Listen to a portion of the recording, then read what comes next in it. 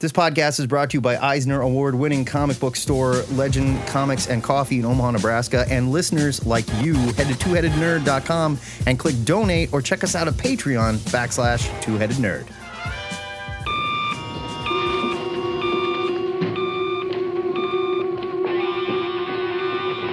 Yes? Ho, ho, ha, ha. Remember me, old chum? Jolly. Coming to you live from the Ziggurat at Omaha, deep below the metro area. It's THN, cover to cover for Saturday, June 19th. It is Juneteenth today. Tomorrow is Father's Day. Dr. Doom got married. Batman had a hell of a week on Twitter, and Nightwing. Oh man, we got to talk about Nightwing. But folks, before we get into that, my name is Matt Long. Hey, I'm the internet's Joe Patrick. There we go. Here's how it works. Every Saturday morning, right around 11-ish, Central Time, Matt and I go live on our Facebook page and Zoom to rap about the week's new comics, nerd news, superheroes, sexual proclivities, movies, TV, and of course, the question of the week live with our listeners. This is a live show, just like Joe Patrick mentioned, and we need you to play along. So you can jump into our Zoom. You'll find the link at the top of our live stream on the Facebook, or you can call us at 402-819-4894, or you can click our Facebook Call Now button and just chat with us if you'd like to in the Facebook live chat. If you want to get in on the action and you can't call in live, that's okay. Leave us a message, send an MP3 to twoheadednerd@gmail.com. But before we open the phone lines and talk to you jerks, I was hanging out with JD while Joe Patrick was having some technical difficulties. That's why we're a little late today, but we're back. Joey, let's reset some of this week's nerd news. This is a pleasant discussion of some headlines. Feel free to talk about them with us or don't. Joe and I just want to rap about it real quick. Put a bug in your ear. See what you guys think. Let's get rolling. Yeah. You know, a bug. Put a bug in your ear. Yes. A little bug in your Bug your ear. So just some heads up about some spoilery things we might be talking about. We will probably be talking about Loki episode 2. I wish that I had watched it a second time before today, but instead I watched Goodfellas. That's right, you schnooks. It's about I did it. goddamn time. I watched Goodfellas. It's an amazing movie. Also, Nightwing 81 came out this week, and some major happenings occurred in Nightwing, and it's a whole thing. Yeah. DC Comics decided that Heroes. Yes.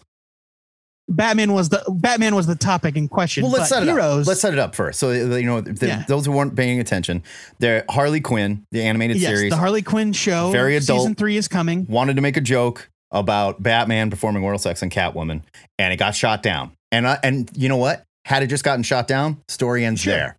But DC, all you got to do is say, "Hey, look, we make kids' toys out of Batman. Yeah, we don't want to do it. We're just not doing comfortable making that joke." DC could have shut it down right there, and we're done. And there's no problem. There's no story. But instead, DC, in an official memo, says, heroes don't do that. In this Junior Soprano moment, apparently, of machismo.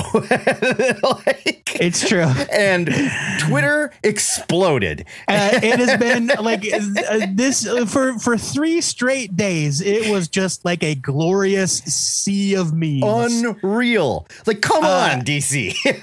Seriously. I think the most popular tweet that we have ever tweeted is that picture of Alf trying to eat the family cat, and the mom running in with the label DC on her, and but it spawned and so I much fucking stole that meme. Interesting Steal discussion. every meme. That's the lesson here. And the discussion promptly came to an end when Zack Snyder tweeted a picture of Batman performing oral sex on Catwoman, because Zack Snyder once again has proven that he does not understand how to do anything with a light touch.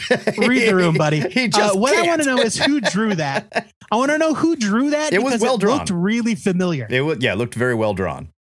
Like the art style looked familiar to me, and I was like, "Who is this?" They didn't have the guts to sign it, the cowards. Okay, we want to. Listen, it was just a funny week about Batman. We don't need to really talk about it. Moving along. Nick Spencer is leaving Spider-Man after 3 years and nearly 100 issues in the span of 3 years. That's too much. That's too much. Sure. Okay. And look, this isn't going to be a let's all jump on Nick Spencer's head party. You and I didn't love his Amazing Spider-Man. I don't love it. No. And more importantly, not because it was bad, but can you remember anything that happened? No. Exactly. Other than that weird Sin Eater thing, I can't remember that. I remember that because I didn't like it. Because I don't even really remember the Sin Eater. I remember. Spoiler alert: they revealed that the bug guy was Harry Osborn, which is stupid. Yeah, totally stupid. And it's like, look, I'm not taking anything away from how much Spencer loves his character because he does. He's a massive Spider-Man fan. He was so thrilled to take over. He reportedly read every single Spider-Man comic book in the world before he took over, which is great, but it wasn't great. And Marvel is talking about it like it's the most celebrated run of which that's part of the deal too. I mean, that's what they do. Yeah, you're not going to be like, Nick Spencer's done. We're all done with that guy, right? Okay, who's up next? Yeah, exactly. But who takes over? That's what we want to talk about. Who would you like to see take over Amazing Spider-Man? Or are we wrong? And did you love the Nick Spencer run? That's okay. Look, if you liked it, that's great. Yeah, let's talk about it. But I personally was not a fan. I think it's insane that they've put out so many issues of Spider-Man. This is, of course, including like tie-in minis and annuals and whatever. It's such a massive amount of work in such a short amount of time that it's no wonder, like, it's not only that I didn't care for it necessarily, but it was so much of it that I just gave up. Yeah. On trying to keep up with it. Yeah. Because like when it started, he was doing like 2 issues a month and stuff. And it was nuts. There was just too much. And you guys want to talk about it? Let's talk about it. I think it was very forgettable. Please, yes. I'm looking forward to someone else taking over Spider-Man. That's where I'm at. Yes. So what else we got here? Speaking of Spider-Man. Next up. Well, yes, I suppose. There is an event coming, some sort of event coming that was teased last year, 2 years ago? Last year. Free Comic Book Day. Well, Free Comic Book Day didn't really happen, but there were Free Comic Book Day comics, and one of them was in the Free Comic Book Day special they put up. Yes, one of them teased an event called The Dark Ages. It's by Tom Taylor and Ivan Coelho, and the tagline is "Where were you when the lights went out?" But there's another tagline too that says, "Who were you when the lights went out?" And it's got Spider-Man, and he's wearing a slightly different costume. From what I'm reading in this, I think that it might be these are either different characters taking up these identities, or they are all in different outfits. Yeah. So we don't know. So it's unclear. Different continuity or coming out of Heroes Reborn or something. Or all right. So the Free Comic Book Day one shot came out long before Heroes Reborn even started. Well, yeah, but I mean, come on. And it featured. It's obviously been revamped and pushed back. Well, sure. It featured something very, very bad happening to Iron Man. Like his arm got cut off. He was in a bad way. So I don't know. I can tell you that I don't really love this new Spidey costume. Yeah, I know. It's a little much. With the giant wrist gauntlet. Okay, speaking of new costumes, while we're at it, DC tweeted a picture of what appears to be a Supergirl costume for coming in this Flash movie. So this is, that was not DC, but the director of the Flash. Right.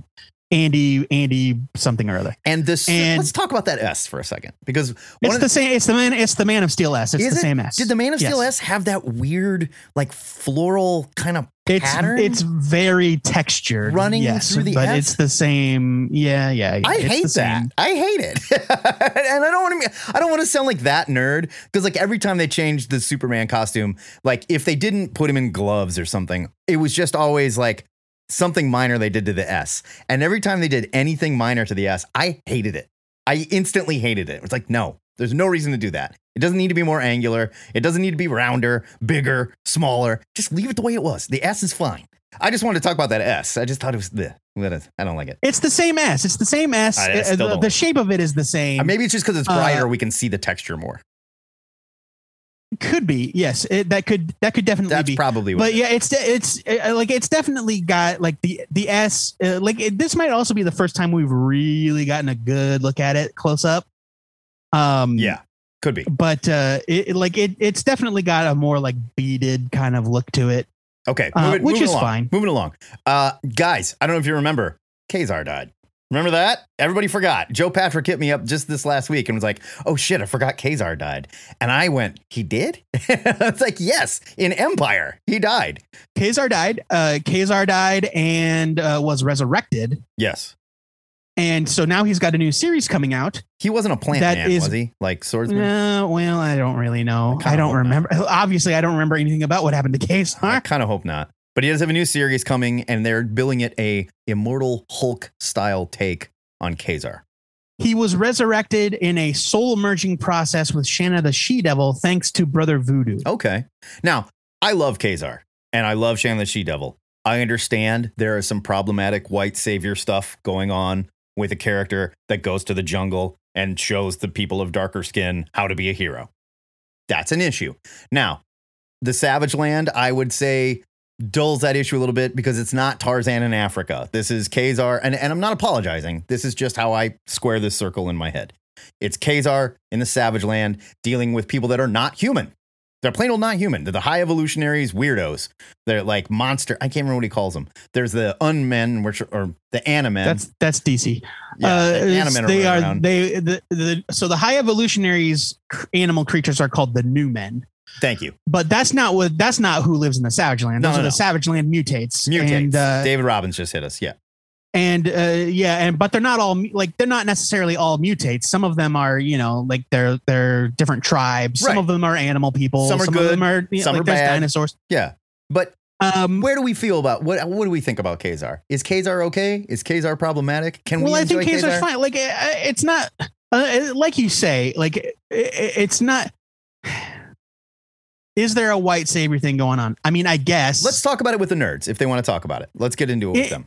If you consider, the weird sci-fi style races of the Savage Land. Yeah, no, and that's what I want to talk about. I'm just making sure here before I be like, fuck yeah, Khazar, and someone's like, Matt Baum, you're a monster. Like, Matt, the book's already announced. You can say fuck yeah, Khazar. Like, you don't really need anybody's permission. Khazar's fine. All right, before we open up these phone lines, Joe Patrick reset this question of the week. I believe it came from me. This week's question did in fact come from us. Matt does not get sole credit for anything that happens on this show. By the way, it was all me. No. 100. We want to hear about characters that you love that probably can't sustain a monthly title. Yeah. It can be big names. It can be nobodies. But we're talking about characters that just can't sustain their own book. Maybe they do better in a miniseries or a one shot or even just guest starring, characters that are better in small doses than on an ongoing basis. This comes out of the Death of Doctor Strange miniseries news, which again, I'm not sure why Doctor Strange is what inspired this, because Doctor Strange has had his own ongoing series for decades. I don't disagree, but I fundamentally think Doctor Strange is better when used in miniseries formats because I keep losing interest in his monthly series. That's why I want to talk about it. Let's get these damn phone lines open. JD's been waiting here patiently. JD, hello again, and how are you, sir? I'm good. Good. What do you think about Khazar? You got a take on this? I think Khazar is... I don't think Khazar is a problematic character. I think Khazar is based on a problematic character. Yes. And look, I love Tarzan. I love the old Edgar Rice Burroughs Tarzan novels. They are deeply racist. There's no question. Yeah. And I think there's room for some really interesting things to be done and to comment on that aspect using the mutates, using the high evolutionary, that kind of thing. Yeah. And saying, and addressing that, are these mutates, another race, and are they a disenfranchised race? And is this, okay for him? There's room for that question, or you could just say it's a fantasy world and we don't have to worry about it, but just I agree. Acknowledge it. You can go either way. You could say we're taking this back. And Khazar is going to do it the right way, or you just say, look, it's fantasy world. Either way, It works. I think Tarzan is a property that Hollywood needs to figure out and inherently take back. And why we don't have a black Tarzan, right? Well, it makes no sense to me whatsoever. DC wants to make a black Superman movie, fine, I'm into it. Let's see what you got, whatever. But how have we not done this with Tarzan yet? Right. Yeah, exactly. An educated, black Englishman, it comes to Africa and they're all like, yeah, this is where you're supposed to be. And he's like, no. And he fights it. And he's like, I don't want to be here. And then he gets really good at it, and becomes Tarzan and realizes, yes, I have to do this. I mean, there's a massive story that could be told. Or even play into the whole conflict and make him mixed race. Sure. Yeah, that could be really cool too, where it's like, no, England doesn't accept me. And Africa doesn't totally accept me. Exactly, and I have to become something more. No place. Yeah, that would be amazing. How have we not done this? Okay, after we're done with the show, JD, I'll kick you some notes. You kick me some notes. We got a script. All right. All right. Oh boy, we got a collabo going. We got a collabo. I love it. I get a cut. Because we're partners. Sorry, I get a cut of everything you do. All you did was sit there. So I was thinking about the Spider-Man thing because I agree 100% about Spencer's run on Spider-Man. I have been forcing myself to read it just so that I'm current, and it's a job. You're not the only one. I have other Spidey nerd friends. They're just like, I'm 3 years. I still don't understand Kindred. Yeah. I mean, what is he? Fuck it. He's got bugs. I know that. He's got bugs crawling on him. Is he a bug? And he's also supposed to be Harry brought he's wearing a mask, right? Like he's hairy under there. Or is he transformed into hairy under there? I don't know. Pardon me. I mean to say, is he Harry Osborn transformed into a monster, or is he Harry Osborn wearing a scary outfit? Yeah, I don't know. That I don't recall. Yeah, all I know is that I was thinking about who I want to replace him, and I thought for a second maybe Greg Rucka, just because I'd like to see him come back to Marvel. Kindred wears a mask. Confirmed. I want someone with a lighter touch, and I was thinking, I looked over on my shelf and I saw my Agents of Atlas trade, and I was thinking Jeff Parker. Jeff Parker, I think, has got a good Spider-Man. I like Jeff Parker. I like Jeff Parker too, and I feel like Jeff Parker has not gotten enough work recently, and I don't know why. Because he's a super talented guy. He's been over like in Dynamite, and he's been doing stuff, just not at the big two. Yeah, he's been doing a lot of licensed stuff. He did a Willow book for a while. Willow. The Willow from Buffy. Dang it! I wish it had been Willow from Willow. He was writing Willow. Confirmed. Kindred is a mask. I just dropped a picture of Harry talking to the mask. Okay. Well, that's dumb. That's even weirder. Yeah, but his dad did that all the time. How often did we see Dad? That's kind of an Osborn family tradition. Yeah, how often did Dad talk to the Green Goblin? I mean, that happened in the movie, right? In the Sam Raimi movie. Too much. That happened too much in the movie. It was constantly. He's like, no, I can't do that. Like, yes, you can. Stop it. Okay, so we got Kindred. I'm telling you, somebody that I'd like to see, like Tom Taylor. I love Tom Taylor, but I feel like Tom Taylor, as much as I like Tom Taylor, I think it would still be very traditional Spider-Man, which is not necessarily bad. Yeah, I mean, but I think one of the problems of Spencer's run is that Slott's run was such a roller coaster. Right. Yeah. That Marvel just like violently yanked the chain back, right? They pulled the e-brake on that sucker. Yeah, and they said, okay, we want hyper personal Peter Parker, and that's what Spencer's done. I just haven't liked it. Yeah, and I'm not saying that Marvel is like I'm not attributing blame to anybody here, but I'm saying that I feel like Marvel wanted a more traditional take on Spider-Man, and I think that Tom Taylor, as much as I like his dialogue and his writing style, would deliver the same, because friendly neighborhood Spider-Man was that same, very traditional, personal character driven. Chip Zdarsky, I think, is a writer that absolutely would really excel on 100%. But if it means he leaves Daredevil, no. Well, that's my thing. Just get him to stop writing that what if shit. Just write Spider-Man and Daredevil. Yeah, he's already written Spider-Man. He's writing Spider-Man currently in the Spider's shadow. Yeah, which is excellent. By the way, and my thing with Chip Zdarsky is he's to this point at Marvel where he's doing so well, we can't have him write everything. Yes. And that's what we do. And that's the temptation, right? It's like the Bendis. It's the Bendis effect. Yeah. It's like, put them on everything. Fanboys, fangirls, we all want to grab our favorite writer. Let's find someone who comes back. Someone not currently at Marvel. I like that Jeff Parker call. Jeff Parker's fun. Yeah. That's a good call. So My answer of the week. Al Ewing, I think, would be great writing Spider-Man. Yeah. I think Parker and get like Doc Shaner and Parker, just like the Dynamite Crew. Oh, yeah. Do it. That would be great. Let's go. So my answer of the week was I agree with the Doctor Strange thing, but in relationship to a question I answered on the forum this week for Adam Crouch, any X character who's not Wolverine. Fair enough. Yes. Yeah. X characters are tough. Fair enough. Yeah. And look, Way of X, which we were excited for, and first issue was really great. It hasn't got to the lake house yet. I'm still chomping at the bit for it. Okay, it's not a Nightcrawler book. Nightcrawler's the star of the book, but it's not like Nightcrawler in Way of X. Right. I think they're doing it right because there's a cast around him. Yeah, exactly. And as much as I love Nightcrawler, I'm not going to read a monthly Nightcrawler book.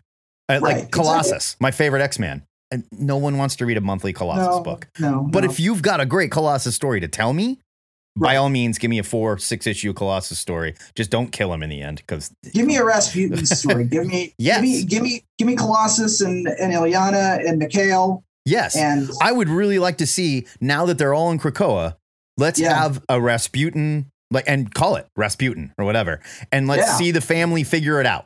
Let's see where they're at. They're figured out. Is Illyana still his little snowflake, which was always kind of creeped me out, but Speaking of the X-Men, it's not a term of romantic endearment. Yeah, but who's your brother to sister turns like, oh, my little snowflake. Hey, you don't have a sister, so you don't know. Yeah, I have little brothers, and I never just saying. So I was going to say, listening to you guys' review of Planet-Size X-Men in the weekly show, and then all this discussion about the Hickman X books, I was thinking, I think the best thing Marvel's done with this Hickman X-Men, and that they did differently from Avengers and Fantastic Four, is they have not let him do it alone. Yes. Yeah. They gave him a team. They made him work with a team. I think you're right. You can't have all of it. Yes, I think you're right. I think he's got other voices that are, I almost said bringing him back down to earth, which this is still some whacked out shit, but it's not as whacked out as some of the Hickman stuff we've seen. Right. And it does give you different voices, which allow for some of the more high concept stuff to be filtered through characters, because you do have writers like Tini Howard and Leah Thompson and Jerry Duggan, which are very down to earth. Although X Factor canceled, so. Is it really canceled? Love that book. I know, it's really good. It didn't start. It started okay, and then it got really good, and now it's canceled. So once North Star kind of settled in his role as team leader on that, and just they got the uniforms. Those uniforms were fire, by the way. Fuck yeah, they look so good. Now, and I read a really good. It was an article on AIPT, I believe, this week, and it was about the queer baiting of Krakoa and how sort of they decided that we're going to bring in some queer characters and we're going to sprinkle them in here and there, and then you're never going to hear about them again outside the pages of X Factor, pretty much, which is canceled. They teased us with Scott and Jean and Logan are in a love triangle, but they all sleep in separate beds, and that's not really going on, and we won't talk about it. And there was Richter came back and Shatterstar was reintroduced in X Factor, and now that book's gone. And I don't know. It's interesting because they made it seem like everyone's acceptable here and it's all going to happen. And we'll just put the idea of the fact that there are queer X-Men out there, but we're not really going to address it. But you guys are into it, right? Good. Moving right along. We made a planet. Because what was his name? Prodigy? Yeah. He was dating Speed? Mm-hmm. Oh, from the Young Avengers? Yes. Yeah. So I don't know. I just thought it was interesting. I'm not saying that I fundamentally think they are straight up queer baiting. I think they just need to either, shit or get off the pot with this. If we're going to have gay and queer relationships, then let's see it. Do it. Yeah. Let's not just insinuate it and be like, that's enough, right? Because God bless, Chris Claremont, and it wasn't his fault when he was writing. He did what he could, and Marvel straight up said, you have to dial that back. No. You can't have Mystique kissing Destiny. No. But we can have a weird comic where Mystique turns into a guy and dances with Destiny and they kiss. We can totally do that. Although they did finally canonically make a key bi. Yes. In Marauders. Yes. So which is cool. But again, it was like one kiss where she kisses a tattoo artist and then we never talk about it again. Sorry, Kate. So kind of weird. But JD, we got to keep moving here, man. We got some other people need to get in. All right. Good to talk to you, buddy. Thanks, JD. Brian Domingos, I'm asking to unmute you. Hey now, guys. Good afternoon. Hey, Brian. How are we? I'm having some hella issues with my video. It's all right. Just don't look at the video. I can see it. I have to look at the video. Why? Because you're magnetic, Mike. Matt. You're magnetic. Yeah. All we have to do is listen and talk. Let's just listen and talk. How's that sound, Brian? No, because I like to see the hearts. I like to see the chats. I like to see you mean when you're making faces. I'm sorry. You're watching the cover Facebook feed, is what you're saying. Yes. Okay. I mean, I'm also watching the Zoom video, but I'm not really paying attention to that. It's not Matt's beautiful face. It's his. No. I'm sick of it. I'm sick of his face. That is true love. You've shared a body for centuries. Yeah. You're still like, I can't stop looking at his face. The fact that we can even be in the room together is a miracle. What did you want to rap about today, Brad? I made like a tiny list and it's turned into a bigger list, but that X-Men article you shared yesterday is really interesting, right? Because they use good examples. And they use it's not the typical like Tumblr bitching and complaining about a valid thing. And that's what I thought when I looked at them, like, all right, here we go. I can't believe I'm going to click on this. And it goes back to this, like, okay, we can't have nice things. Everybody's mad at In the Heights. You know, like all the Latino people came out and said, we saw In the Heights, it was worse than Hitler. And like, what happened? That's not what happened. Like they weren't, Latino enough or something. It's like, all right, I don't know. No, like they made some very valid, points. So to tie this into the X-Men, In the Heights, there was some criticism last week about the movie In the Heights because in the casting of all of the multiple Latino characters from various South American countries in Washington Heights. I'm cutting you off in 10 more seconds, so get it out. Most of them, there were few to none that were considered Afro-Latino, which is a term that I was not aware of until like this year. Well, it is a thing. And I heard the same criticism about the casting of Sunspot in the New Mutants movie. Yes, I agree. Because Sunspot in the comics is traditionally very dark-skinned, and the actor they cast in the movie is light-skinned. Very much so. Now, to take it back to the X-Men, this article was absolutely right on. And I didn't even think about it, like being straight, cisgender dude. I read it and was like, oh, good. Yes, they're representing some queer people on Krakoa.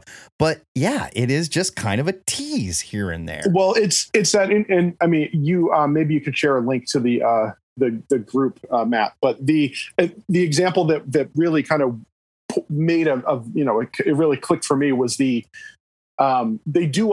started with that three-way apartment thing on the moon. At the beginning, and adjoining bedrooms. They're alluding to all these things, and they didn't say anything, but it's like, here's a map of the layout, the blueprint, and draw your own conclusions. But then when they do in story, when the characters refer to each other, there's a thing, and it's in the Ten of Swords where Storm says to Logan, where they're getting all like weird tipsy.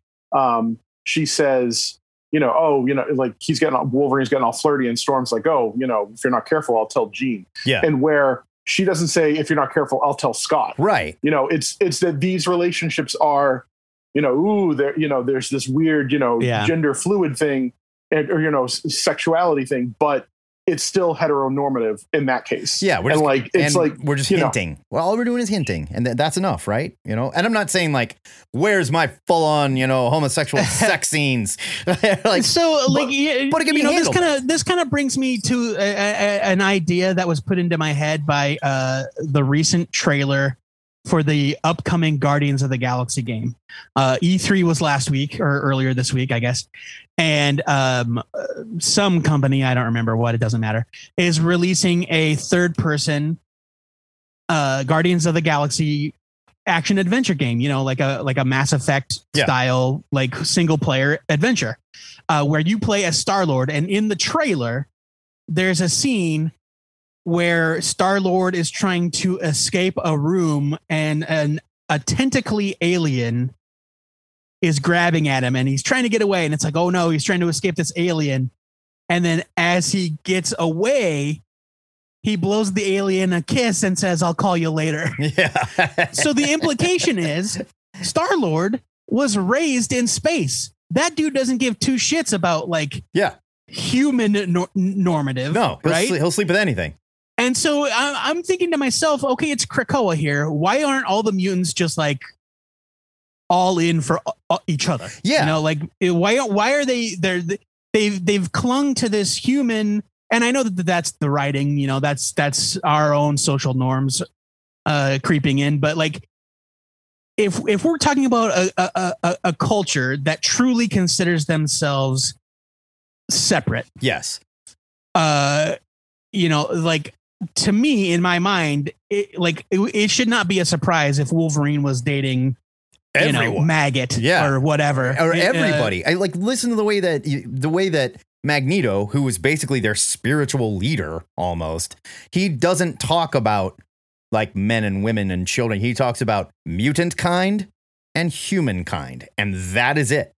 And we're all equal and we're all in love and we're all the best, you know, like there it is. Lay it out. I guess an argument can be made that like in this real world that we live in, we still need to be able to have like clear representation of cultures that we understand. Well, sure. Which is why, like you know, mutants. it's like the idea that, you know, the Krakoa society breaks all the real world social norms is valid, but I think they would have trouble, you know, 6 years from now when they've moved on from this Hickman stuff. Yeah, and, right. Exactly. And everyone is pansexual, you know, like it's gonna be, right. Like, yeah, oh my God. I would argue there's going to be a bigger problem world 6 years from now with the planet Mars. It's like that's gonna be real strange on Krakoa there for a while. Do you remember when Iceman got Wolverine pregnant? I mean, damn. Yeah, and his like ice womb. It's gonna be like I'm all for people being who they are and all that, but I think that it would be I think they still know each other and they still have relationships to be like, hey, you know what? Yeah. We're all, they all look at each other and they're like, we're all down for anything. Like, I don't know. I don't know that like, yeah. That does, that doesn't, and you're still attracted to the people you're attracted to, not just like, yeah, right. Exactly. Who cares if humans say, this is no pants island. Let's do it. Yeah, right. Exactly. It's like I'm still trying to push my my no bottoms policy through the city council. Boom! You're living on Fuck Mountain, brother. Yeah, right. And like, yeah. So like the hope you enjoy the experience. Yeah. Yeah. Exactly. So the inherent problem with, you know, my live and let live, everybody's a mutant policy is that like, the second they show Iceman, a character that they've taken great strides into representing as a gay man, like when they're like, yeah, everybody's a mutant, right? And then he starts dating Storm or whatever. Yeah.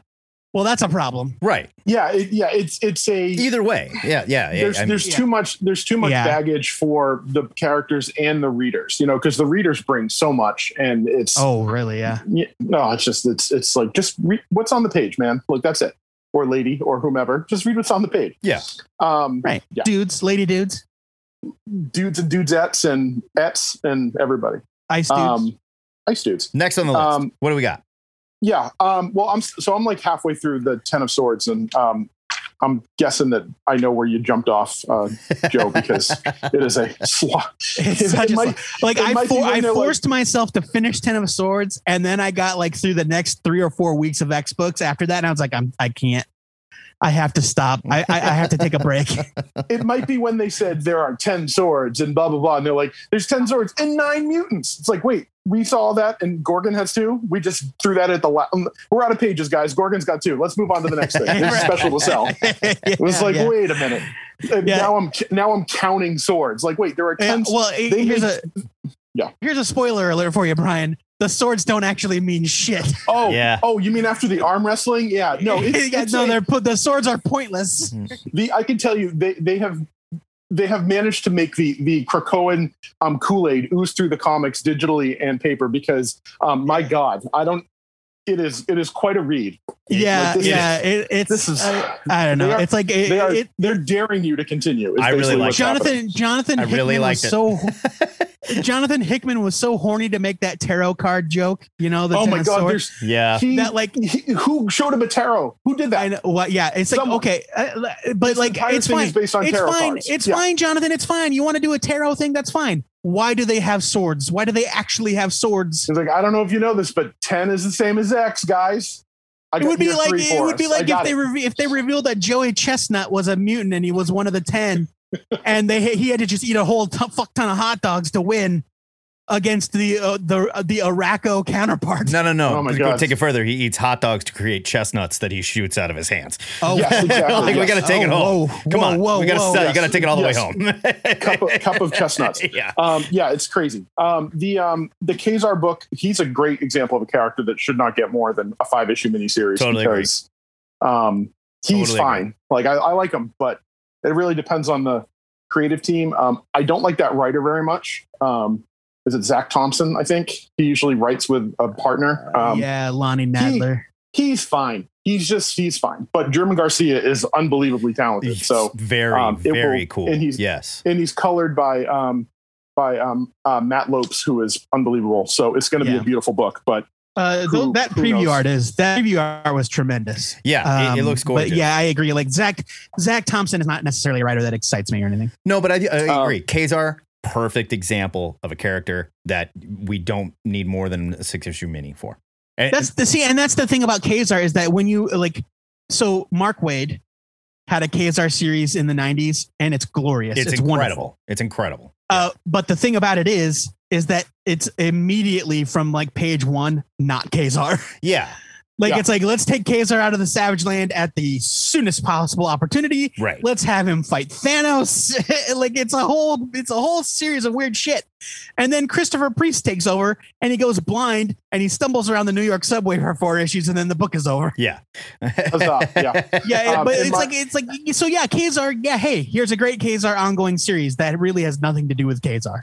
Right. So my answer for that is Martian Manhunter. As much as I love him, totally agree. He does not need. He's an A+ first tier Hall of Fame supporting character, but he does not. The second they get into his own book, like it's all about like him finding himself and the same thing over and over again. Like it's true. Right. We don't need that. We don't need. Like I get it.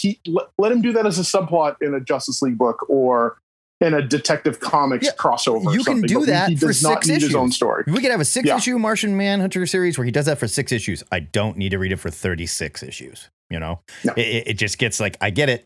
You're upset. You're not sure who you are. Your body is fluid. You don't feel like you belong here. Like, I got it. Sure, yeah. Totally got it. Found out you know who else should have it by now? Not the John? last Martian. You should have it figured out by now. It's been a very long time.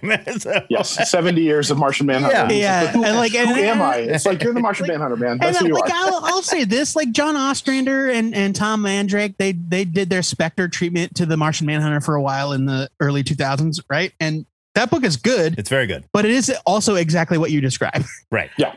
It is 30 some issues of the Martian Manhunter exploring his own soul pain origins. Yeah. Soul painting. Right. It's like, and here's that year he spent in disguise working on the Kent farm and nobody knew it. Right. It's like, oh, well, okay. That's cool. That's neat. But that's cool. I like that. That's neat. You know, but did you know he had a brother? His brother's evil. It's okay. Well, that's cool, I guess. It's too. There's too many comics, and to have one more, but him, navel gazing is just navel gazing. That's we have done that before, and he's wonderful, and I love him. But I enjoy him on other books. That's where I'm at. Totally agree. I'm with you there.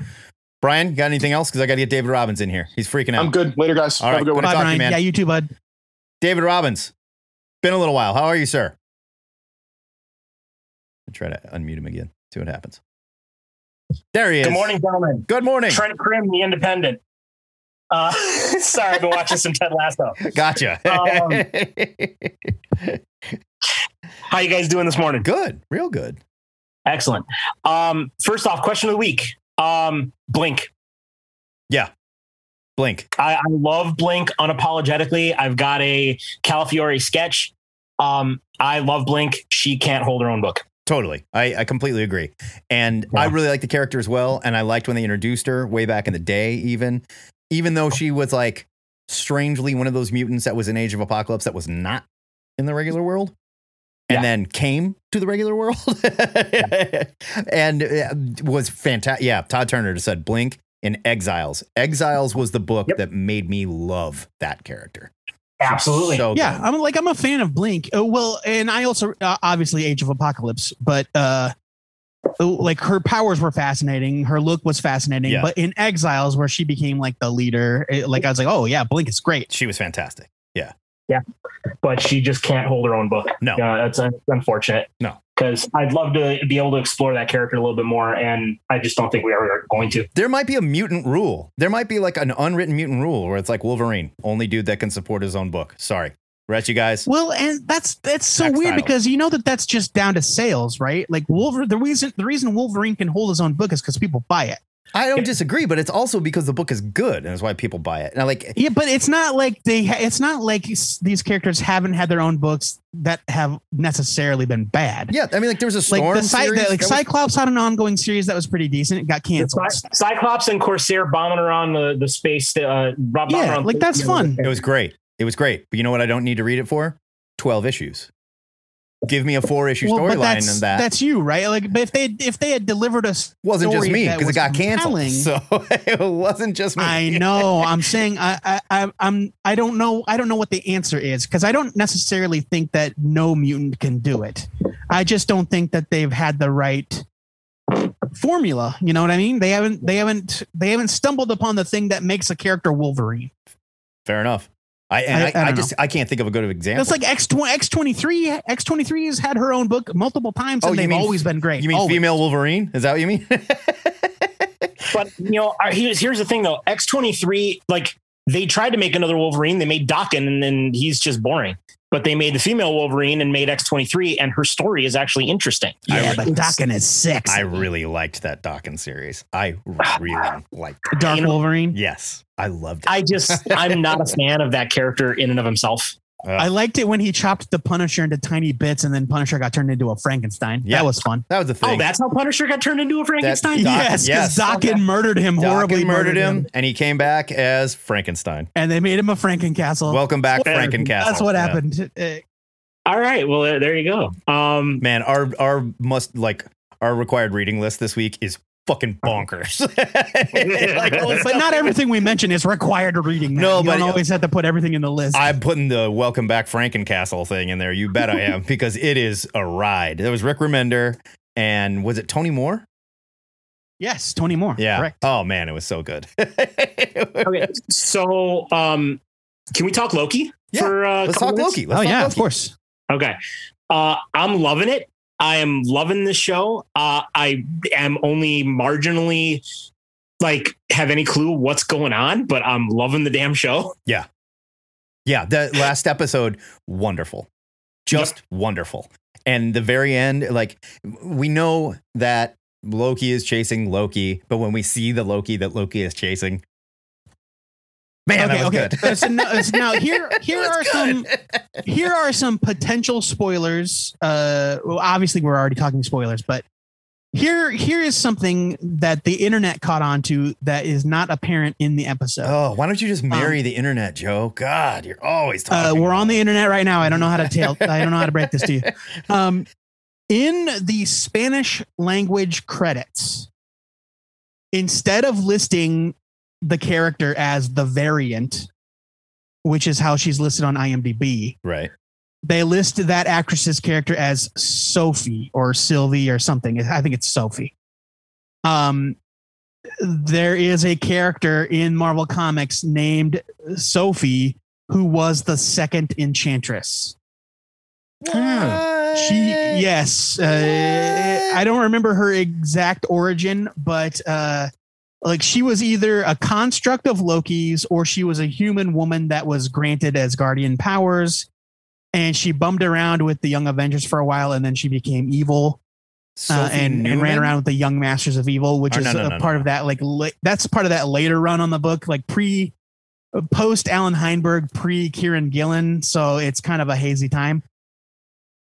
But yes, so Sophie is what her name is in the credits of Loki. Okay, the actual actress's name is Sophia DiMartino, though. No. Like the character's name is listed as whatever that whatever character. Sophia DiMartino. Right. Yeah. Like her character name is listed as this character that is the Enchantress in the Marvel Comics. Okay. The second Enchantress. The second Enchantress. Yes. And so that's interesting because everybody is like, oh, she's obviously like they spent the whole 2 episodes so far telling us that she's a variant. She's a Loki variant. And it turns out she might not be a Loki variant. This is Sophie, not Sylvie Lushton, who became the Enchantress? It's Sylvie. Thank you. Sylvie. Okay. I was like, I couldn't remember the name. I can't find a damn Sophie. So this character, I'm dropping her in the Facebook chat right now. Bang.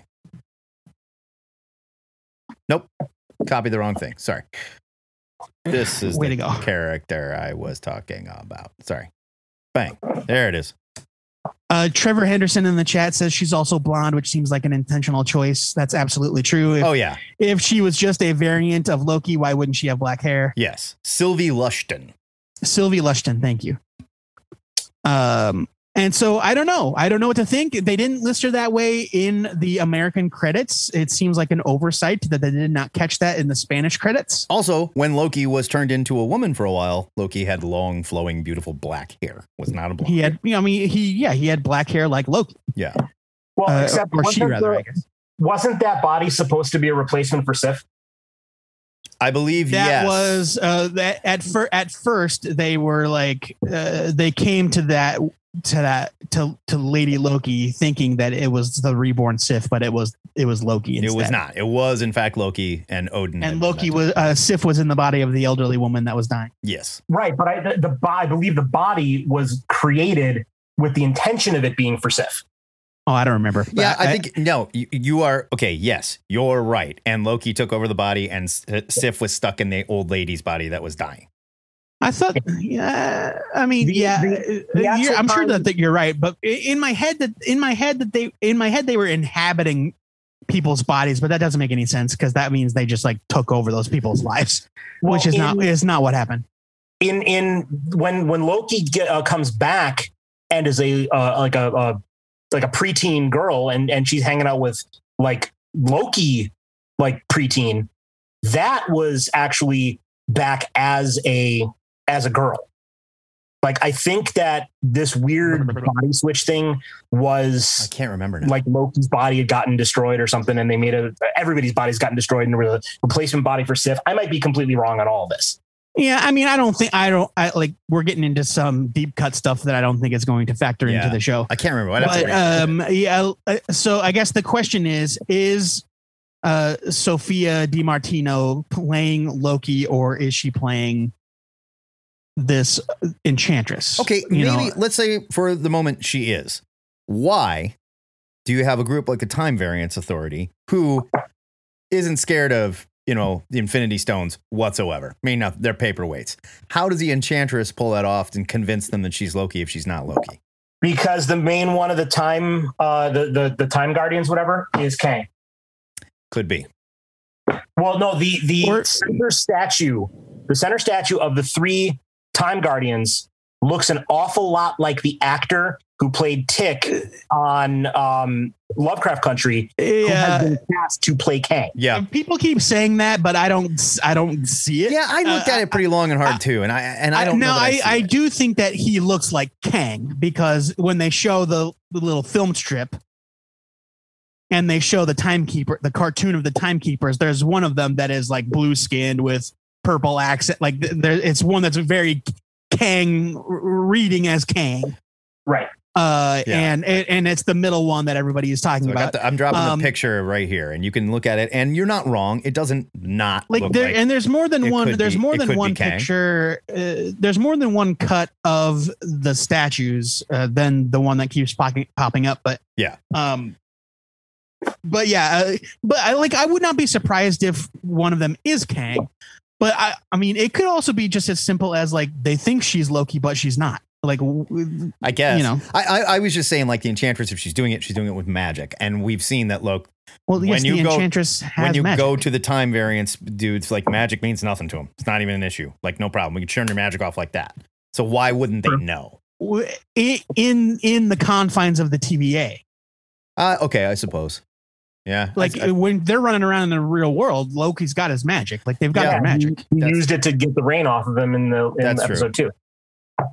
Trevor says Mobius mentions another analyst, which could also be Kang. Yeah. Kang is this show's Mephisto. I believe Kang is this show's Mephisto. I also like that Trevor was trying to talk about Mobius, but he said Morbius, which would be awesome. Lots of people do that. It'd be so cool if Morbius was there. You know, and like if I were to, I'm telling you right now, if I were to type in the chat on my phone, Mobius, it would autocorrect to Morbius because I've typed the word Morbius so many times. Fair enough.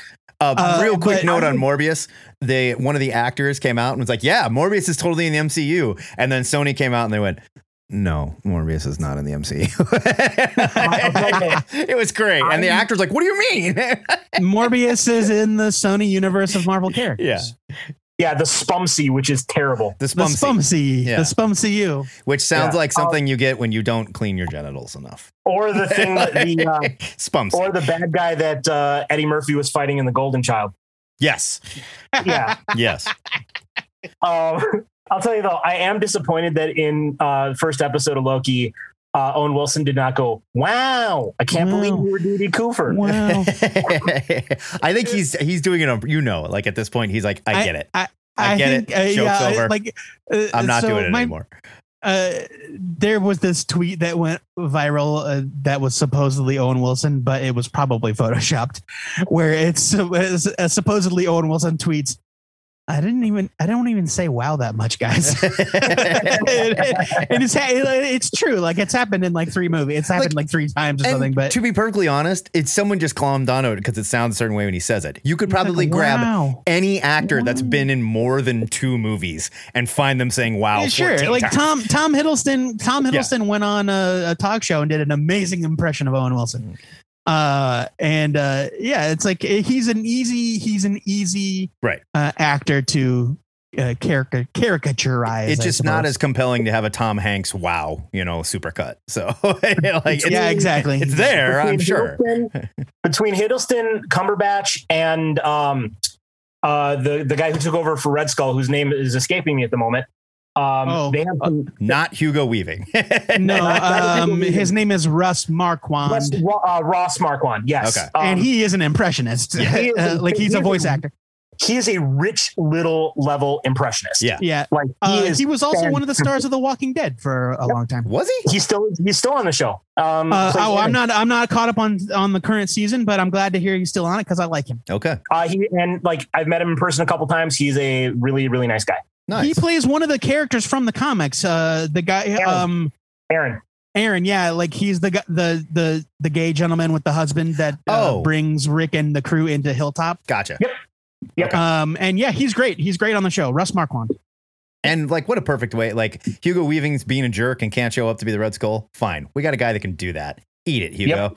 Yep. Well, I mean, I don't know if it was like I don't really blame Hugo Weaving. It's like you set up my character with a cliffhanger. He gets beamed into space at the end of the first movie. Yeah.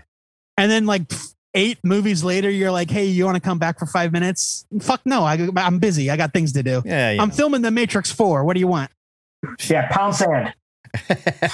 Yeah, it's like, Hugo Weaving. That guy doesn't need that guy doesn't need Marvel. He's Elrond. David, always good to talk to you, buddy. We're gonna jump in here and talk to our buddy Jimbo, see how he's doing. Bye, David. Jim, get in here.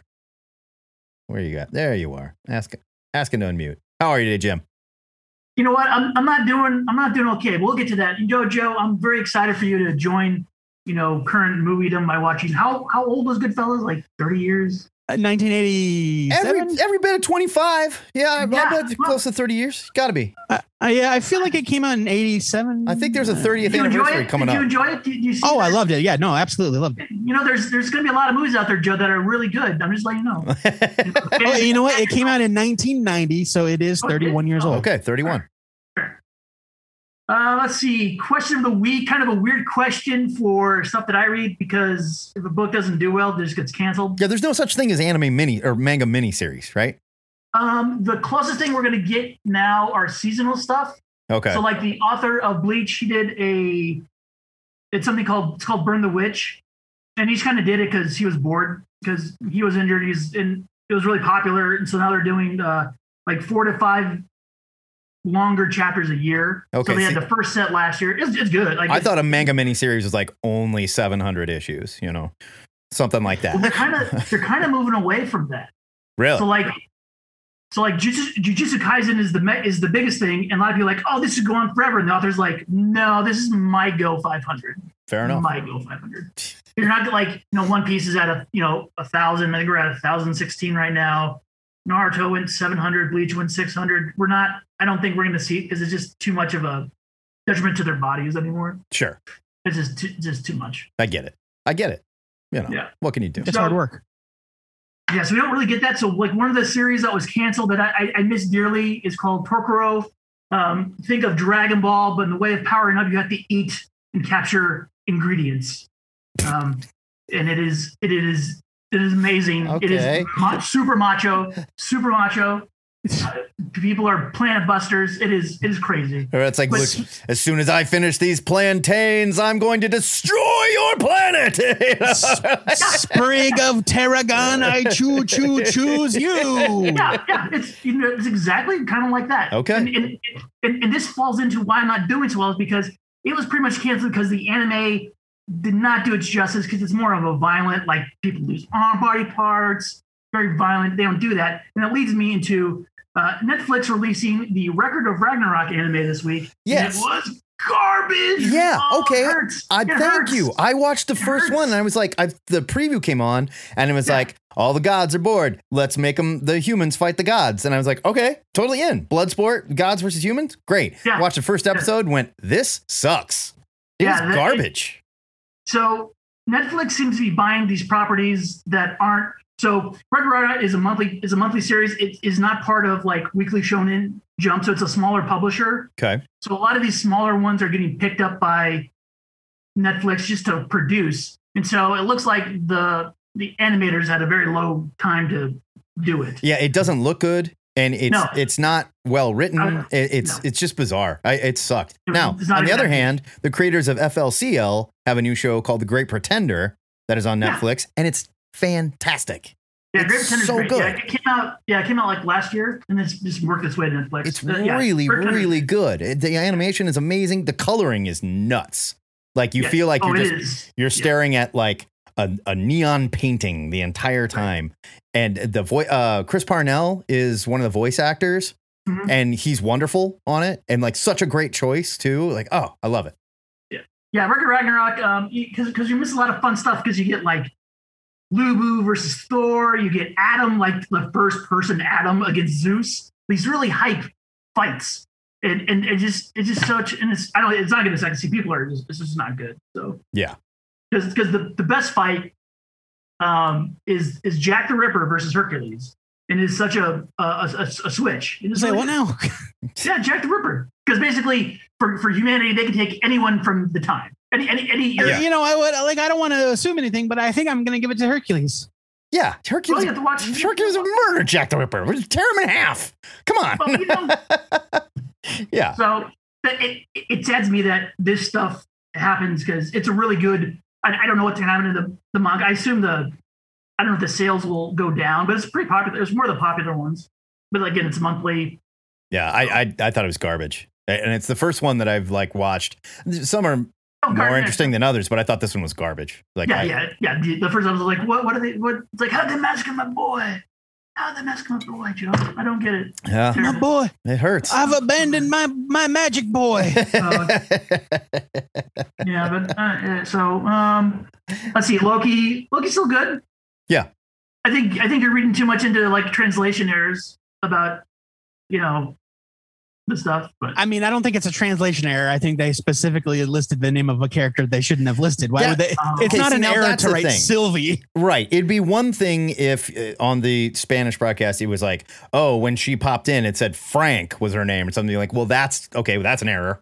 obviously that's something weird in the translation. But when it says Sylvie and there is a character from Thor mythos tied to Loki, also a magic character, that's maybe a little more than happenstance. Now, I will say, Jim, to your point, it's possible that there's another character because there's another actor listed in the credits of IMDb that's playing a young Sylvie. So maybe, it was just an error that they listed her as Sylvie when it was like there's another person that's Sylvie on the show. Yeah. We don't know. We don't know anything. We only know what we saw. So, so it's like the big twist going to be like the Loki that we're following is actually like the Loki causing all this tomfoolery at the end. I mean, I mean, that's why they arrested him, right? Because he was jacking things up by doing his thing. Yeah. We shall see. I mean, we'll find out. I don't know. I like it a lot. It is, again, only 6 episodes, which seems like Falcon and Winter Soldier. I was like, okay, they can tell that story in 6 episodes. Well, didn't they also say this story seems so much bigger? Didn't they also say we're getting a second season of this as well? It's been greenlit for more. That according to our friend Micah, yes, it was approved for a second season. So we'll see. That's interesting. Like right now, I have not personally heard anything about any of these shows continuing past the initial run. So I don't know. It's what their contracts are, but I don't. Yeah, I only see Tom Hiddleston coming back. I don't know, like if the other actors would just focus on movies or. Okay, so there's a bunch of rumor sites that are total bullshit that are saying Loki season 2, but Screen Rant is typically better. They're also kind of a clickbait rumor site, but they are saying it may already be renewed for season 2. So I don't know, which would lead me to believe.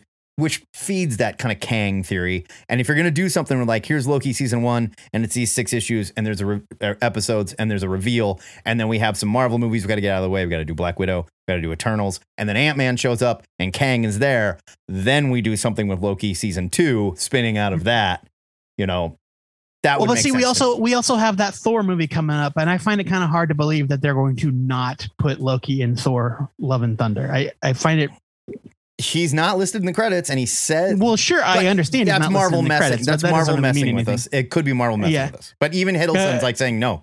And Hiddleston made a joke about how he wasn't invited and he thought it was rude. So who knows? I don't know. I mean, they also tried to I don't know.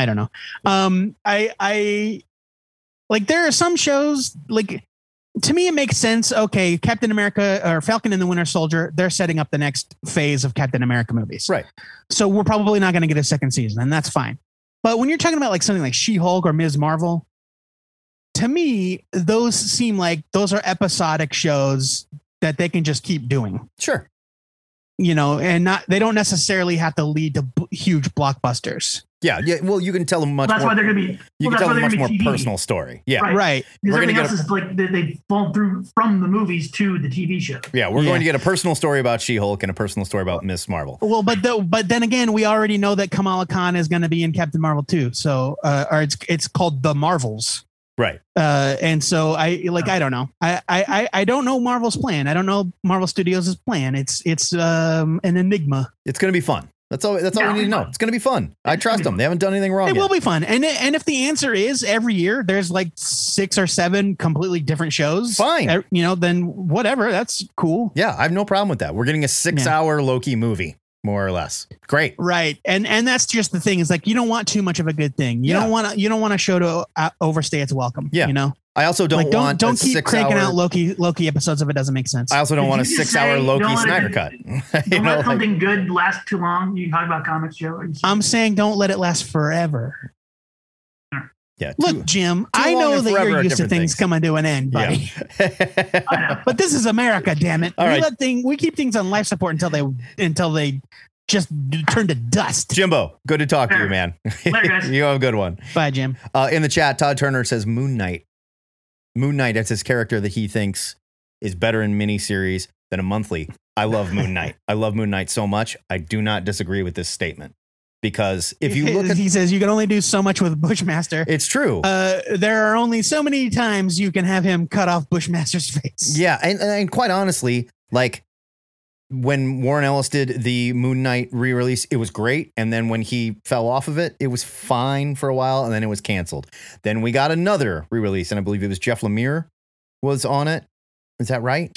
I think he just took over the Warren Ellis. Did he? I don't think it was relaunched. Okay, well, they did a relaunch show where Smallwood was the artist on it, and I can't remember who that was a separate. Yeah, no, I don't remember who wrote that. Actually. I can't remember who wrote it either, but it was really good until that team moved on, and then it petered out and got canceled again. So just tell us your 6-issue Moon Knight story. That's fine. Yeah, And then when you got another great one, come on back. I'm fine with it. We don't need to worry about monthly comics anymore. There are tent poles, the Fantastic Four, Spider-Man, X-Men. I get it. Those are going to be monthly books forever and ever and ever, but we don't have to do it with everybody. That's it. That's all I'm saying. Trevor says the Loki show has to end with the multiverse getting cracked wide open, leading into What If? Yeah. His read on the first episode was that it went into great detail about why there isn't a multiverse in the MCU, and that Loki, or Lokis plural, are likely going to ruin the TVA's whole biz. Right. Now, I wonder if that's true. Well, I like, got a movie coming called The Multiverse of Madness. So. No. I'm not, like, I understand that we're going to get multiverse stuff. But, like we had a lengthy discussion last week, Uncle Joe's Storytime, explaining how the multiverse works in Marvel Comics, and how the alternate, like the what ifs of the Marvel universe are the alternate universes. See last week's cover to cover, Multiversal Matt. Yeah. But maybe that's the case in the MCU right now, is that there's only one timeline, and the Avengers have really fucked it up. We'll find out. Miss Branch, get Peter Parker on the phone. Yes, Mr. Jameson. All right, it's voicemail time in this damn ziggurat. Hey, Joe and Matt. This is Randy Andrews, of course. I'm glad he clarified. Yeah, thank you, Randy. I had no idea. I wanted to call in to the answer of the week. You probably know my answer. Characters that I love that probably can't sustain a monthly title. The characters that I think of haven't been able to sustain a monthly title for many, many years. Although I think now they quite possibly could actually come back and sustain a semi-monthly title. The mystery's killing me here, Randy. The teenage superhero group, Gen 13. There it is. I really think that group should come back, that they have the ability to be heroes in the time of not necessarily DC, but they could even go back to Image and be a book that way. So that's the answer that I have. And I have no other thoughts on Batman or Nightwing or Nick Spencer or Dark Ages or Kazar or Batman or Superman. However, I do have a theory about Loki episode 2 and how he may have began really the multiverse chaos that exists now. Anyway, I will hope you play this, and as always, listen to my show, Soundtrack Alley. Bye for now. It's a hustler, hardest hustling guy in the business. I'm sorry, Randy. Unfortunately, we just can't play your call on the show. Yeah, it's not going to work. It's a shame. We ran out of time. Sorry, Randy. Yeah. Apologies to Randy Andrews, but we're out of time. Here's what I love about Randy. Randy, not afraid to come in and be like, look, I'm going to answer the question of the week, but I'm not going to answer it at all. You know why? I want to talk about Gen 13. No, to be fair, his characters that he does not think. Okay. He said they can. He's like, no, you're right. Absolutely can. But he is also right that they have also had a number of failed attempts. Yeah. But the original Gen 13 ongoing series lasted like 75, 80 issues. It did, and it got really good. And we went back and looked at some of the beginning stuff, and it was garbage. It was really, really good. Yeah, John Arcudi wrote it for a long time. Gary Frank drew it. It was beautiful. Adam Warren wrote it, and it was really good when Adam Warren wrote it. Loved it. But yeah, no, like, hey, look, I got nothing against Gen 13 at all. I just, our big thing is stop putting Wildstorm characters in the DC universe. Just don't do it. Yes. All right. Next up. Randy, hey, we missed you, buddy. Welcome back. Hey, guys. Tony Mathers. So that I Need a Hero, I thought was awesome with the He-Man trailer, perfect pairing. And then when I heard it with the Guardians video game trailer, I was like, oh, okay. And then by the time I heard it in Loki this week, I kind of think, one, I don't even know why it was there, but it needs to be put back on the shelf for a while. I was also thinking about all the people in the TVA. I don't think they were created by the Timekeepers. I think they were taken or repurposed from somewhere else. Possibly they're all variants who just had their minds scrubbed. So what I'm really hoping is when Mobius was talking to Renslayer, how he said, oh, who's the other agent you're working with? I'm hoping it's another variant of himself. And secretly, I hope it's played by Luke Wilson. And as far as the whole Batman oral sex thing, I mean, of course he does. Why else would he have handles on his head? Fair enough. Take care, guys. Hey-oh! Oh! He got handles on his head. I will say this. Out of all the jokes that got made this week, that's the first time I heard that one. That's a good one. Yeah. So good job, Tony. You could literally drive Batman around like little left. There it is. Yeah. So the thing that I said on Twitter, which I hold to, is that Batman, because he is Batman, is the most technically proficient performer of that particular skill. But it's all clinic. It's all clinic, no passion. Yeah. It's all it's nothing but technique. There's no heart. And it's just like, you never know. You never know when I'm going to need to pull that out of my utility belt. Right. But Loki. So the fun thing about the TVA, and they have not touched on this yet on the show, but Tony kind of stumbled into it. All of the analysts of the TVA are Mobius clones. All of them. They are all Mobius, Emma Mobius. They are all clones of Mark Grunwald, and that is how it is in the comics. And so I've been dying for that to happen in the show. But right now we're seeing like the mail cart guy. They're all different. The secretary, peeps. Like the secretarial pool. They're all different peeps. But they also aren't necessarily analysts. So when she said, I have another analyst, you're not the only analyst. I'd like to think that all of the analysts are Owen Wilson. Oh, okay. I see you working. Yeah. Like not everybody's an agent, right? Just like not everybody's a Judge Dredd, stormtrooper type. Right. You've got, I misspoke last week. I called the main, enforcer Ravana, but Ravana is, the young lady that's in charge, right? And she in the comics is Kang's lady friend. Oh, FYI. Hey-oh. So there's some fuel for that fire. There you go. But yeah, I think that is a fun idea. The idea that every analyst in the field is some sort of variation of Mobius. I would be thrilled. That'd be fun. I'd be into it. Our buddy Frank called us. Hey guys, I wanted to talk about the question of the week and give you my answer. My answer would be any of the X-Men. That's right. There you go. I think we got a rule here.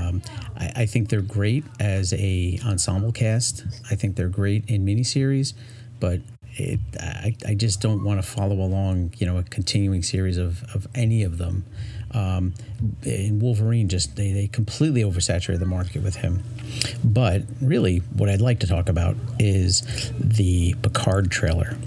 Okay, that Picard trailer looked amazing. What? Yeah, dude. The just the little things, and we already had the one with the teaser, but this one with John Delancey looked fantastic. I half expected John Delancey to still look like he did in like 30-something-year-old. I think what they did was they probably said, we got a lot of pushback from when we made Brett Spiner look younger, so let's not do that. Let's just make him look the same.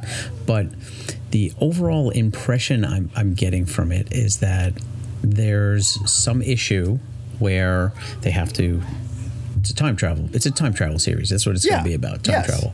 So they're going to have to go back in time. They're going to have to set something right.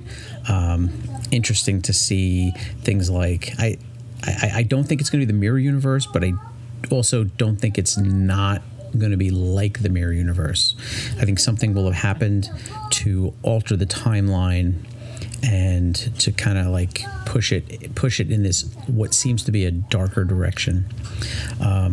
Anyway, we'll see when the next trailer hits, and we can kind of take a deep dive into that. I'd love to talk about it next week, but this week I can't be here. Oh, I didn't know there was a trailer. There's a trailer. It looks awesome. I got to see it. I don't think it's Mirror Universe because we spent so much time with that in Discovery. Yeah. And I don't think the Mirror Universe is fun, but I think it's also kind of played out a little bit. We don't have to make everything something in the Mirror Universe. No. And from what this looks like, it looks like like he said, a broken timeline type. And then the TVA shows up and, prunes it. Yeah. So John Delancey, I don't know if they'll explain this on the show or not, or if they did it in the trailer, but in my head, like, what did Q do the first time he showed up? He made himself look like Picard. Yeah. He put himself in a Starfleet captain's uniform, and it's like, yeah, Q, this ageless being, is like, I got to look like my Mon Capitan. Right. And that's all I need. That's all I need in my head to justify Q looking old. Fair enough. No, it looks amazing. It's going to be great. We'll talk about it with you next week, Frank. Thank you for your call. We got one call left.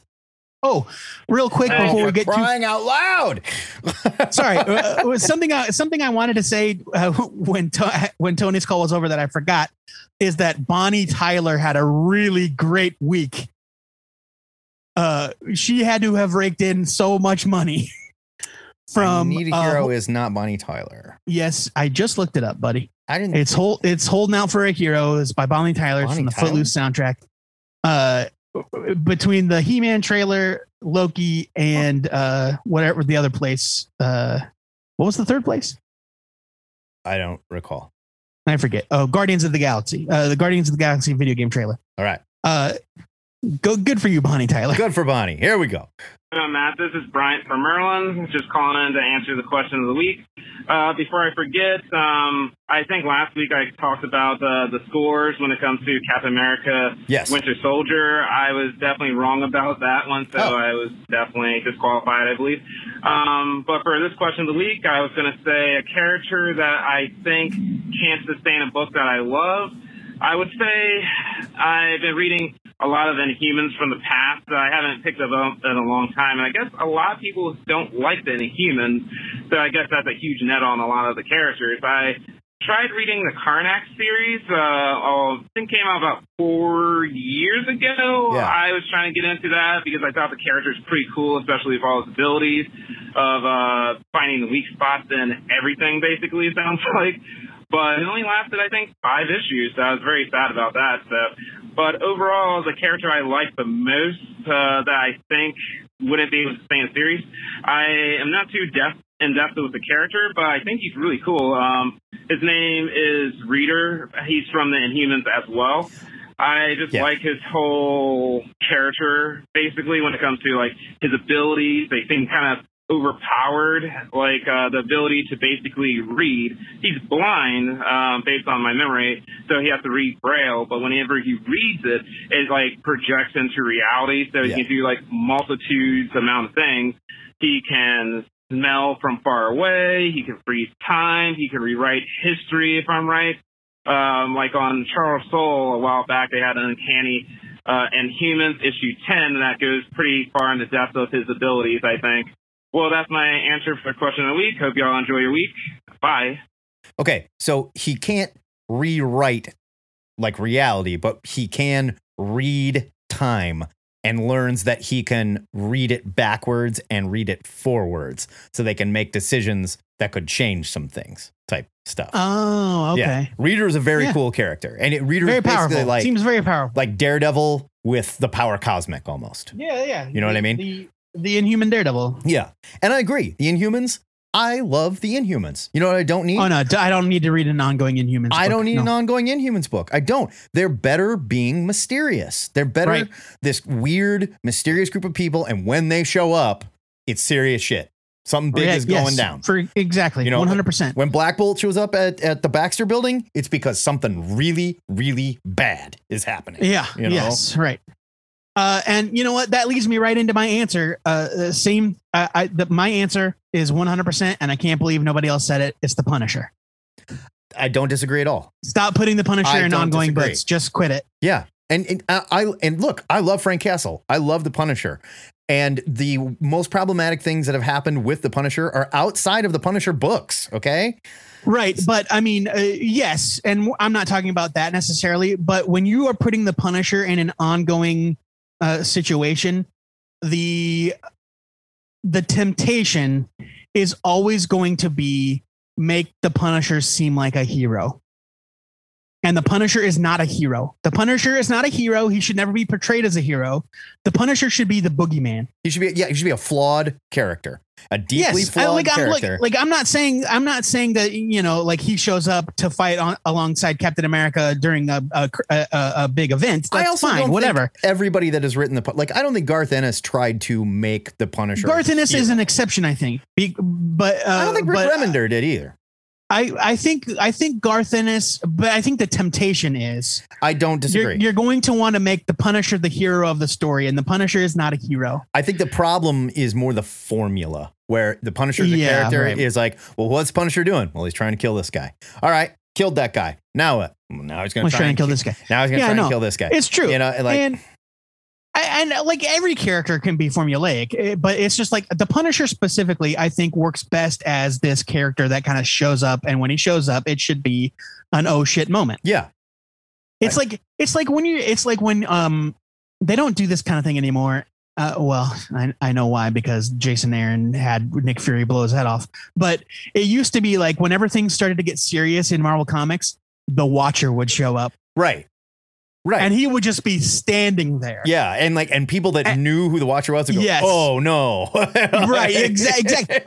When we read, I had been rereading Onslaught, right? We read the final chapter of Onslaught, and I forgot that at the beginning of that storyline, the Watcher shows up, and it's just like, uh-oh. Yeah. This is bad. You open up page 1 Watcher and you go, okay, this is going to be something it's not good. Really big, but I don't need don't give me a Watcher, every issue. Don't have the Watcher showing up. That ruins it. And it's the same thing with the Punisher. I totally agree. I think that is the Punisher. We don't need to mine Frank Castle's psyche anymore, because we know what it is. We know who Frank Castle is. We know he's a broken man. We know that he thinks the justice system doesn't work and he just wants to kill criminals. Got it. Don't mine it anymore. Let's make him a mystery again. Let's make him a boogeyman. Let's make him literally like a Jason, like a masked killer. He's a monster. Yeah. Frank Castle is a monster. Yes, and that's how shows he should be. And somebody has to be like, oh shit, now I'm not just worrying about Tombstone. I'm worrying about having to stop Frank Castle from killing Tombstone as well. Yes. That's compelling. Exactly. That is compelling. My favorite Punisher stuff is when he was a pain in the ass to either Daredevil or Spider-Man, because that was really, really compelling stuff. Yeah, and this is a Punisher story, so it's not exactly the same. But during Garth Ennis's run of Punisher, and I don't remember if it was during Welcome Back Frank or the ongoing that followed, but there's an issue where Daredevil shows up to stop him from assassinating somebody. Yeah, and Frank gets the drop on him and knocks him out. And when Matt Murdock comes to, he is chained to a chimney. I'm pretty sure that's a regular series. I don't think that was in Welcome Back. And he's got a gun in his hand, and the gun is pointing at Frank. Yeah.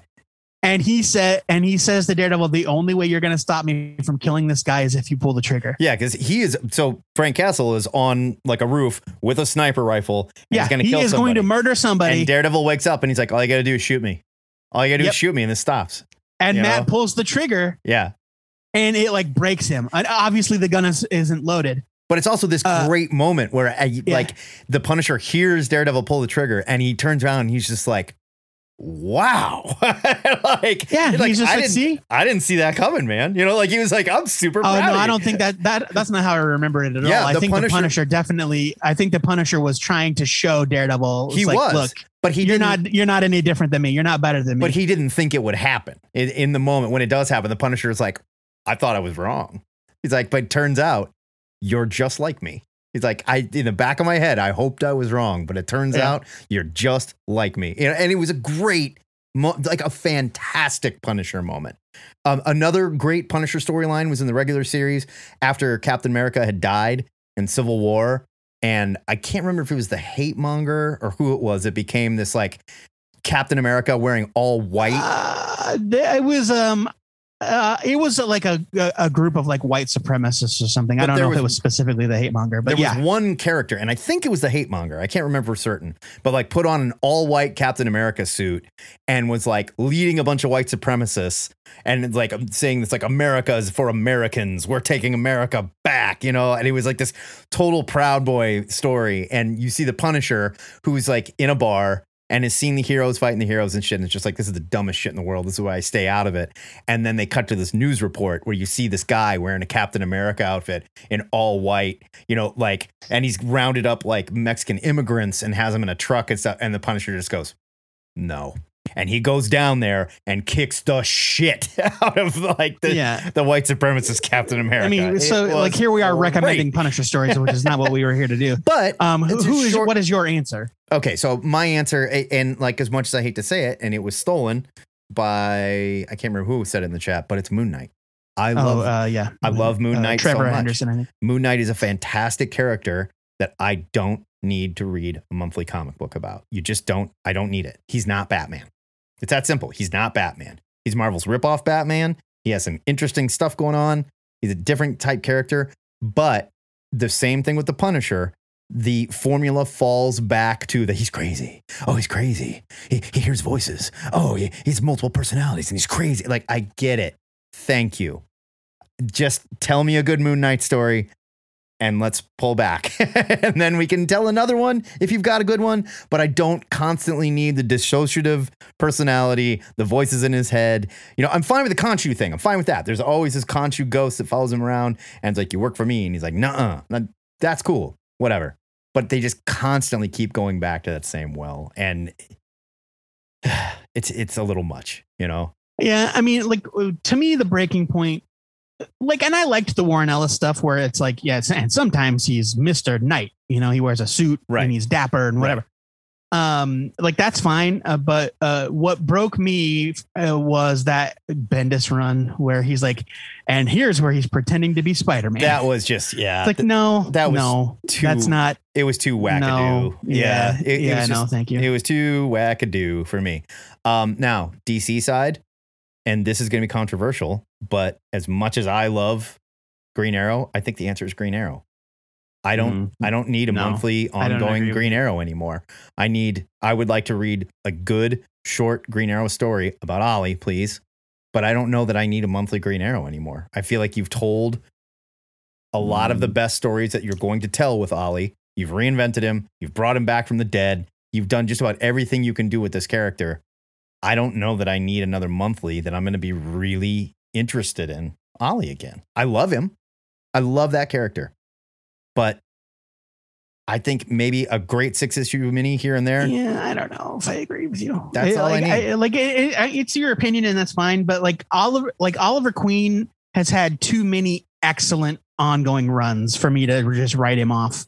I don't disagree. I think we just need to like recapture what's great about Ollie again. I just feel like the best Oliver Queen stories are behind us. I don't know if there's a lot more to, and I mean, he's not a racehorse, Matt. That's not how it works. They got a good story, tell it. That's what I'm saying. But tell it in 6 issues. Okay. Tell it in 6 issues. That's all. I don't know if I can think of one. I will tell you this. A character that I'm not always super interested in reading about solo adventures of is Damian. Like, I think Damian is fun. But to me, Damian is best when he's playing off the other Bat family. I don't disagree, but I am really having a lot of fun with this new Robin series. Sure, and it's fine. But again, like, this is something that I would not need to read on an ongoing basis. Like, once this storyline is over, unless the next storyline is also excellent. Yeah. It's like, I mean, why? Yeah. I don't think Damian. I think Damian is kind of. I think Damian is kind of a one-note character, and that sounds insulting. I don't mean it that way. I just mean that, like, the number one draw of Damian as Robin is that he's an asshole. Yeah. Right. It's like, it's fun to read about Damian because Damian is a dick, but that can get old. Right. And I don't like, if I'm going to read an ongoing Robin book, I want it to be about a character that I actually enjoy, like relating to, like Tim or whoever. Totally agree. Like there's a reason why Nightwing is so great. It's because Dick Grayson is a great, well-rounded character. Right. And there's a reason why Nightwing and Damian are great, because they're polar opposites. Right. And if we were going to do a Nightwing Damian team up book, I'd be all in. Yeah. Or if he just goes to hang out, in Bloodhaven for a while, into it. Great. Right. And I really like that Tim is there, but poor Tim is so directionless right now. They're like, everybody wanted Tim back. He's back. Except that Tim was used to great effect in Tom Taylor's first couple issues of Nightwing. Like Tom Taylor really gets that character. Yeah, and I like it. I just feel bad for Tim. I feel bad for Tim too. I feel like he got kind of the short end of the stick once Damian was introduced. It's too bad because he's a great Robin.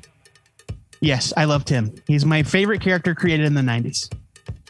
Okay, we got to get out of here. But first, we need to set up a new question of the week. Joe Patrick, take it away. All right. So I'm giving John Tverdick credit for this question, but he totally stole it from some rando he saw on the internet. What else? Which is fine. You know what? Steal stuff off the internet. That's what I do. Right. We certainly approve it here on Two-Headed Nerd. Sure. The question is this. You get to insert one superhero into a horror show or movie franchise. Name the character, name the property. The example in the original tweet was putting Batman in the Saw franchise trying to solve the Jigsaw crimes. That's fun. I like that. So now we're talking about superheroes now. So don't come at me with this like Swamp Thing shit. Yeah, we want superheroes being inserted into, like, because my first thought was like put Sandman into Nightmare on Elm Street. No. Sandman is not a superhero. Like Morpheus. Dreamwalker is. Sleepwalker. Sleepwalker is. Yeah, there you go. Yeah, sure. There you go. Put Sleepwalker in the Nightmare on Elm Street. It's got to work, though. That's the thing. It's got to work. We can't be like, all right, Silver Surfer shows up and kills all the xenomorphs. There we go. Like, yeah, no, right. No. But I mean, again, Silver Surfer is an alien. Yeah. Like, it would make sense for Silver Surfer to actually run across the okay. xenomorphs. You're saying, like, no, it doesn't make sense because he's not, like, superhero dude or whatever. Yeah, I'm saying, like, Morpheus, Sandman from Vertigo, is not a superhero. Gotcha. So we're talking about superhero characters. Silver Surfer's fine because he's considered a superhero character. Mm-hmm. So Marvel, DC, Image, whatever, superhero characters in horror properties. Give us your best shot. I love it. We won't be doing it next week because Joe needs the week off, but we'll be doing it the week after. And like we said, you can always send us your answers right now. 402-819-4894. Leave a message. That's right. Shoot us an MP3, twoheadednerd@gmail.com. And anything you want to talk about, or you want to ask a nerd a question, you want the comic pushers to suggest something for you to read, that's where you do it. Shoot us a message. Let us know, and we'll do it. Technically speaking, the forums are still alive. They are still alive. You can do thnforums.boards.net. Yeah. So God bless Brian Domingos. He's still posting new threads every week. Here's my weekly pull list. Love it. We still get the occasional question of the week suggestion. We need those. We get the occasional weird Russian bot trying to sell Viagra. We get lots of weird foreign bots. Yeah. All right. We will be back this Wednesday for another Cosmic Long Box episode. It is Pride Month, and we are celebrating in the Ziggurat by discussing LGBTQIA characters in comics. And we're going to have a discussion of DC's Pride issue that came out this week. It'll be fun. I picked Rainbow Raider. Does that count? I don't think Rainbow Raider is actually queer. I think Rainbow Raider just a dude that wore rainbows. Oh, yeah. All right. Well, I need to rethink my list then. Okay. We'll be doing it this Wednesday on the regular show. Hope you can join us. Thanks to everybody that played along today, whether you called in or chatted or sent us a voicemail. We don't have a show without you. For now, it's time for us to get out of here. My name's Matt Baum. My name is Joe Patrick. And this is the Two-Headed Nerd, signing off.